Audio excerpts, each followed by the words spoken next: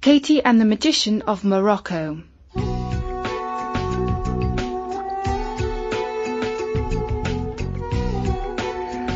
Hello, this is Natasha, and I'm here with a story about Katie the Ordinary Witch, which is a little bit different from the others so far.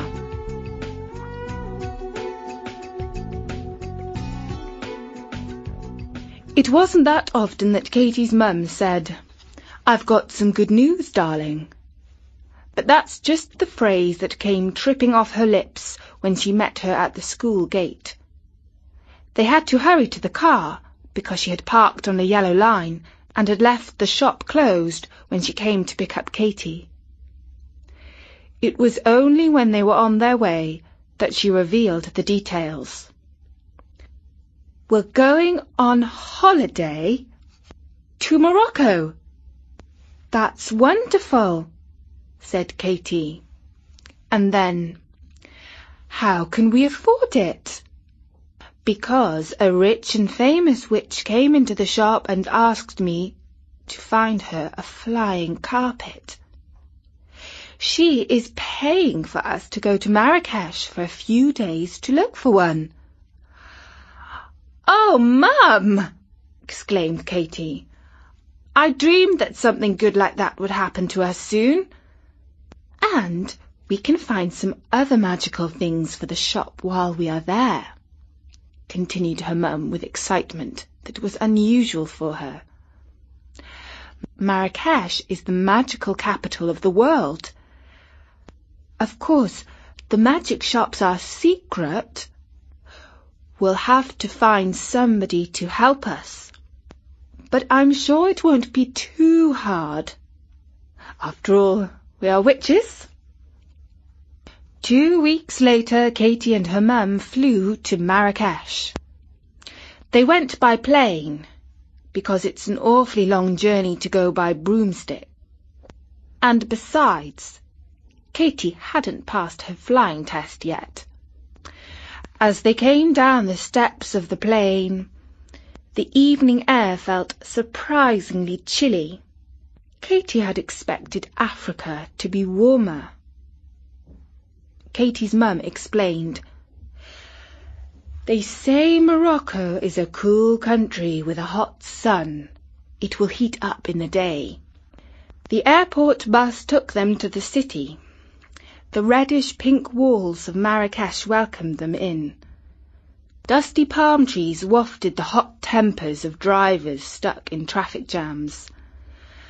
Mules argued with motorized rickshaws. The air smelt of oranges, spices, and petrol fumes. The bus dropped them off just outside the Medina, which is like a little city within a city, a maze of streets and alleys.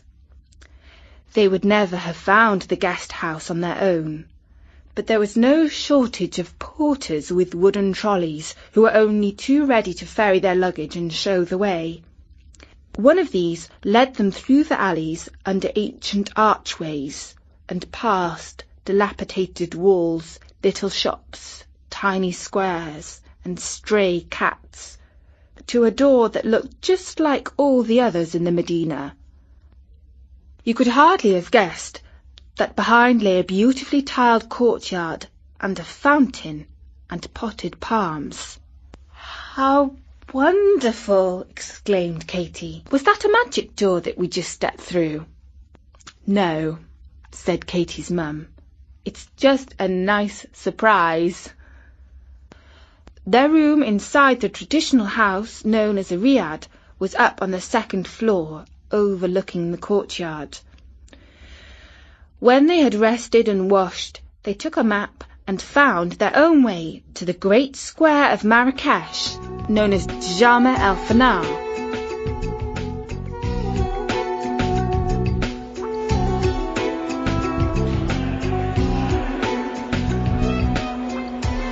The sound of Djama el-Fana is one of the great cacophonies of the world. It is a clashing din of storeholders' cries, snake charmers' kazoos, storytellers' tales, musicians' twangs, in the general hubbub.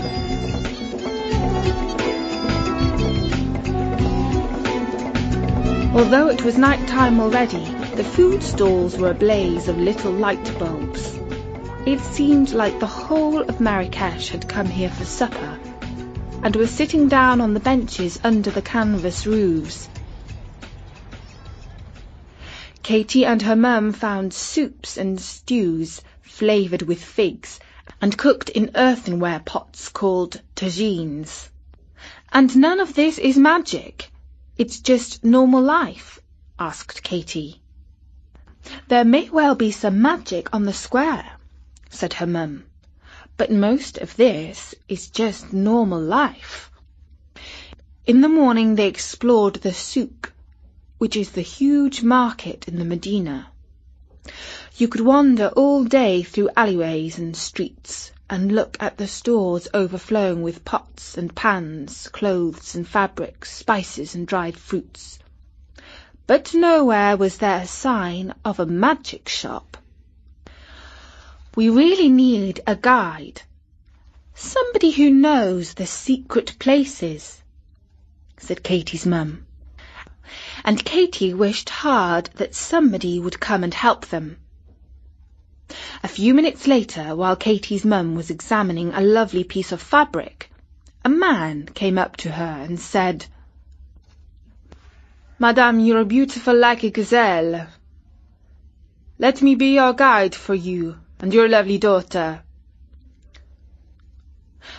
"No, thank you," said Katy's mum, who was always suspicious of flatterers. "We are all right on our own." Katy thought that perhaps her mum was being too hasty. The witch's intuition made her feel certain that help was near at hand. They went inside the shop, and her mum asked the sleepy-looking owner, "Do you have anything magical?" "Madame, only eyes are the magical things in this market." "Well, thank you," said Katy's mum, who really wasn't open to flattery, but secretly felt quite pleased by the remark. As they stepped outside, another man stood close by and said very quietly, "Excuse me, madame, did I hear you are looking for magical things?" "Well, yes," she replied. "You did hear correctly." And Katy just knew that they had found their magical guide. He was young, with quick, intelligent eyes and a little moustache. Like many people in the Medina, he wore a long, loose robe with a hood and wide sleeves. Katy's mum looked doubtfully at him. "He just wants to take us to his own shop," she said. Katy felt quite embarrassed by her mum's unusual lack of tact. But the man was not put off. "My name is Omar," he said. "I know all the special magic places. Let me take you to one of them." "Oh, come on, Mum," said Katy. "At least he hasn't praised your eyes or said you look like a gazelle." "Well, that's true," said Katy's mum, with a sigh, and scrutinizing Omar through her dark, witchy eyes. "Can you show us where they sell magic carpets?" "Certainly," said Omar. And he led them on through the winding passages, past the slippers and cloths, the painted urns, and the baskets of spice. They came to a part of the market full of carpet shops. "Only one of these has magic carpets," said their guide, "and you can be sure that I know which it is." He took them into a place around a corner and a little away from the rest. An old man sat peacefully on a stool. He did look kind of magical. The guide greeted him very politely and spoke to him. The old man snapped his fingers, and a boy appeared. He sent him to fetch a large carpet, which he unrolled on the floor. "It is very old," said the shopkeeper. "It does look lovely," said Katy, admiring the zigzags and arches that were patterned on it. "Does it fly?" asked Katy's mum.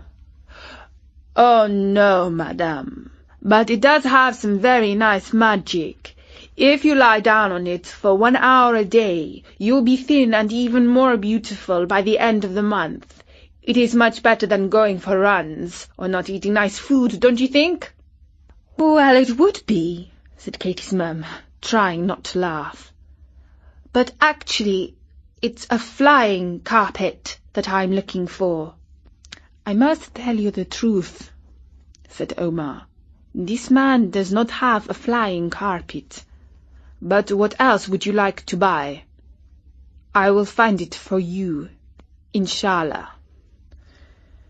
"What does inshallah mean?" asked Katy. "God willing," said her mum. And then turning back to Omar, "If you can find me a good supply of something pretty and magical, I can buy plenty of them for my own shop back home, inshallah." "Oh, madame, it is a pleasure to help a lady of business. We will find 20 magic coffee pots at a very nice price for you." And soon they were in part of the market where the copper makers worked, sitting on stools as they hammered out trays and pots. "This special shop has a very nice pot," said Omar. "You see the little bird who sits on the top of it? He is the bird of wisdom. If you make your coffee from this pot every day, you will become very wise. If your daughter drinks from it, she will pass all her exams."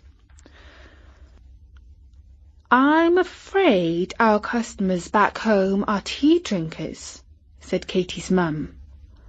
Omar bowed. "Never fear. I have just the thing for you, madame," he said. "Follow me." As they made their way through the illuminated alleys, Katy whispered, "Mum, do you believe anything he says about magic?"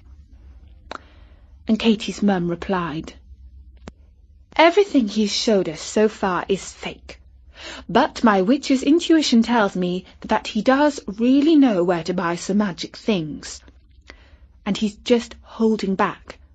"That's good, because I got that feeling too," said Katy. Finally they reached the slipper market. Here you could choose from thousands of lovely pointed slippers with charming patterns on them. But according to Omar, only one of the stores sold magic footwear.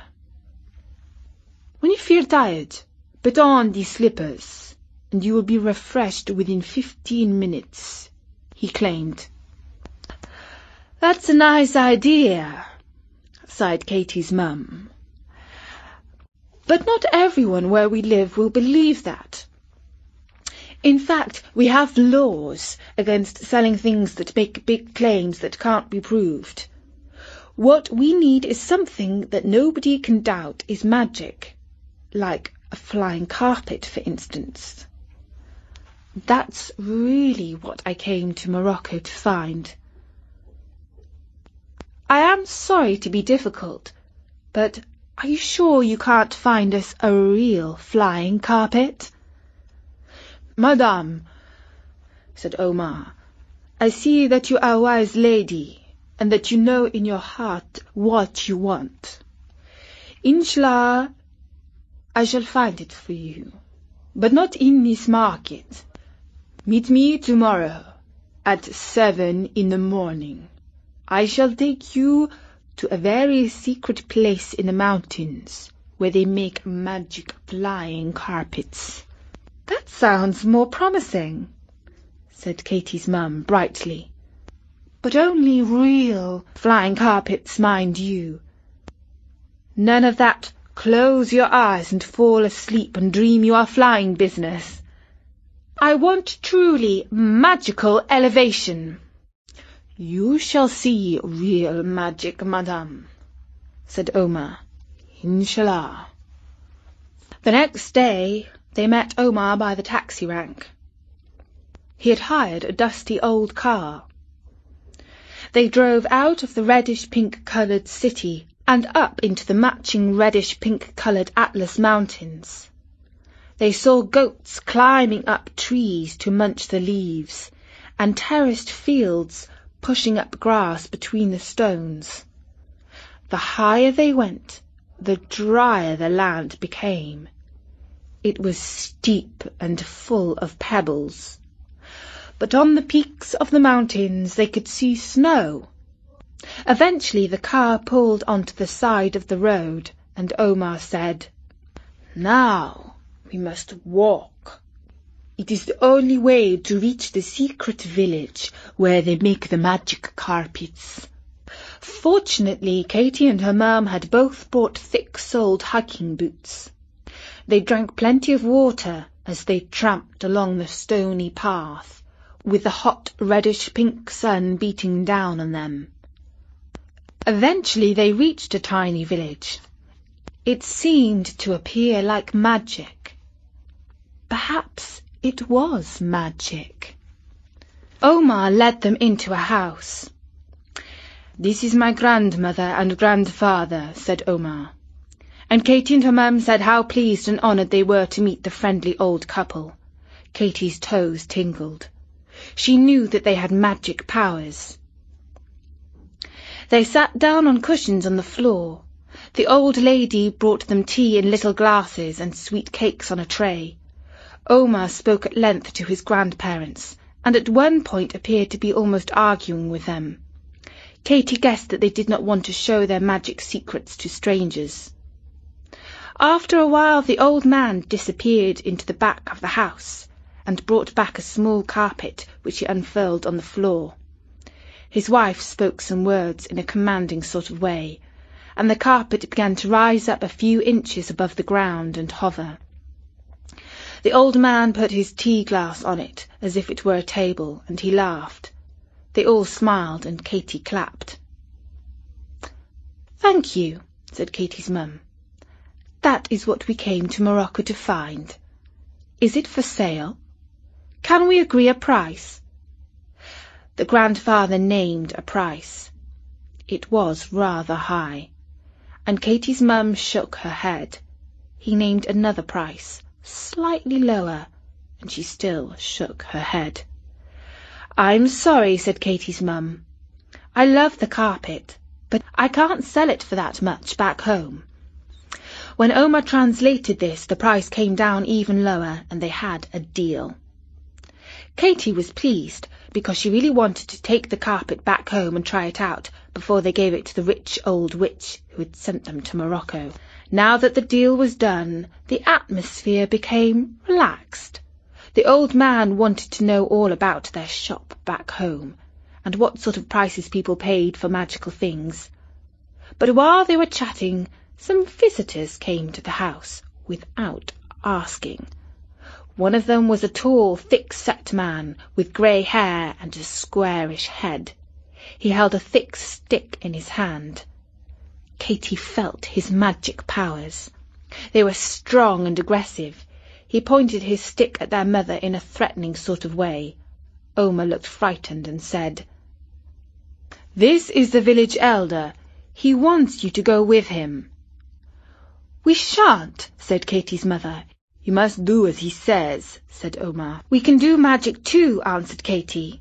Omar shrugged his shoulders and held his hands up as if to say, "Get real," which he might have said if he knew English slang. Katie tried not to cry. Her mother put her arm around her. There were several other men crowding into the little house now. They had no choice but to go with them. There were lots of people out on the street. They were talking excitedly, and some people were shouting. They were led into another house and a little room without a window. The door was bolted behind them. "What will happen to us?" sobbed Katy. Her mother comforted her and said soothingly, "Don't worry, darling. It's going to be all right. I promise." An hour later, Omar brought them some tea and oranges. "I'm very sorry," he said. "The village elders are angry that I brought you here. This is a very secret place. They do not want outsiders to know about our magic." "I realized that," said Katy's mum. "What do they mean to do with us?" "The village council will decide tomorrow morning," said Omar. "I am afraid you must stay the night here." When he had left them alone, Katy said, "Do you think they will murder us?" "I don't know, and I don't intend to find out," said her mum. "We will wait here until it's dark, and then we will leave."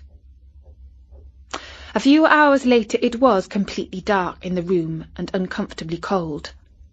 All was deathly quiet, except for the occasional bark of a village dog. Katy's mum got up and felt her way to the door. She tapped it very lightly with her fingers, and Katy heard the bolts fall off into the ground on the other side. They pushed the door open and crept through the house onto the street. A dog came running towards them. Katy's mum waved her arms with a downward motion, and the dog lay down on its tummy.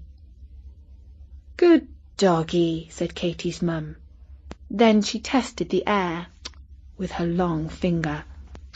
"I sense the most powerful magic is coming from that house on the other side of the street," she said. "So do I," agreed Katy. Her mother beckoned at the house. The door opened, and a carpet flew out towards them. It stopped on the ground at the feet of her mother. The village elder was at the door of the house, looking surprised. "Hop on quick," said Katy's mum, and Katy stepped onto the carpet and crouched down.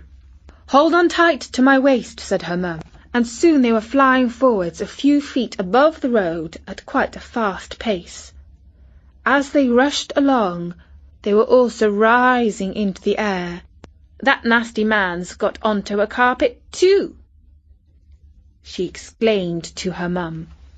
"Faster!" commanded her mum, and the carpet started to accelerate.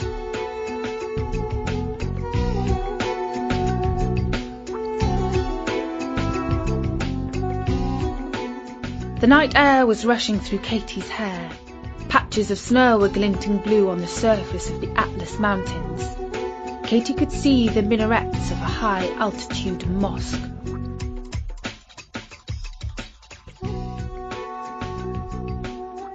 But the thuggish village elder was catching up on them. Soon he was raising his stick and pointing it at their backs. Katy wondered if it could shoot them in some sort of way. Her mother turned around and pointed her finger back at their pursuer. "Halt!" she commanded. "Oh, no," thought Katy. "His carpet doesn't obey Mum's voice. Or perhaps her spell can't reach that far back." But actually, the magician's carpet was slowing down. The man started to beat the carpet with his stick. His face was furious as he glided to a standstill in mid-air. "He will be stuck there for at least an hour," said her mum cheerfully. Their own carpet sped on through the night air, but the magician raised his stick. Katy could feel its cold shadow on her back. She cringed, feeling that she was about to be hit with a powerful magical force. She was sure that she and her mother would go tumbling down to the ground and their doom. "Mum!" she cried. Her mother turned around and snapped her fingers. The stick flew out of the magician's hand and spun off into the sky towards the stars.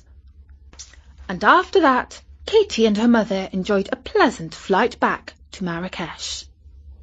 Fortunately, it was a dark night, and not many people saw them land on the roof of their riad. Those that did probably thought they were dreaming. Katy's bed never felt so warm and comforting as that night. They got up late the next day and had a lazy breakfast on the terrace. Katie's mum brought a few nice things in the Medina. They took a bus to a lovely seaside town and stayed there for a few days. Katie's mum bought a magic coffee pot there that really did do magical things like make coffee without being put on the stove, and she bought some crystals that could stop you getting colds. But mostly they did things like swimming in the sea and horse riding along the beach. When they returned to Marrakesh at the end of the week, they bumped into Omar in the Medina. "I'm glad to see you," said Katie's mum. "I was afraid the village elders might take things out on you." "They wanted to," said Omar, "but now they are afraid of me because I know a powerful witch like you." "That's right," said Katie's mum. "If anyone threatens you, tell them they will have to deal with me." "I will, madame," said Omar, with a sly grin. And the following morning, Katie and her mum took the plane back home, with a flying carpet in their luggage.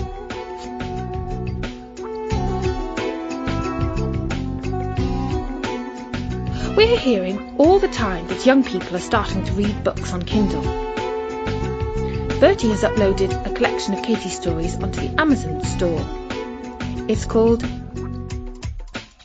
Katie, the Witch Who Lost Her Spells. If you can buy it for a very small price, you'll be supporting Storynory.com and helping to keep our stories free for all the world.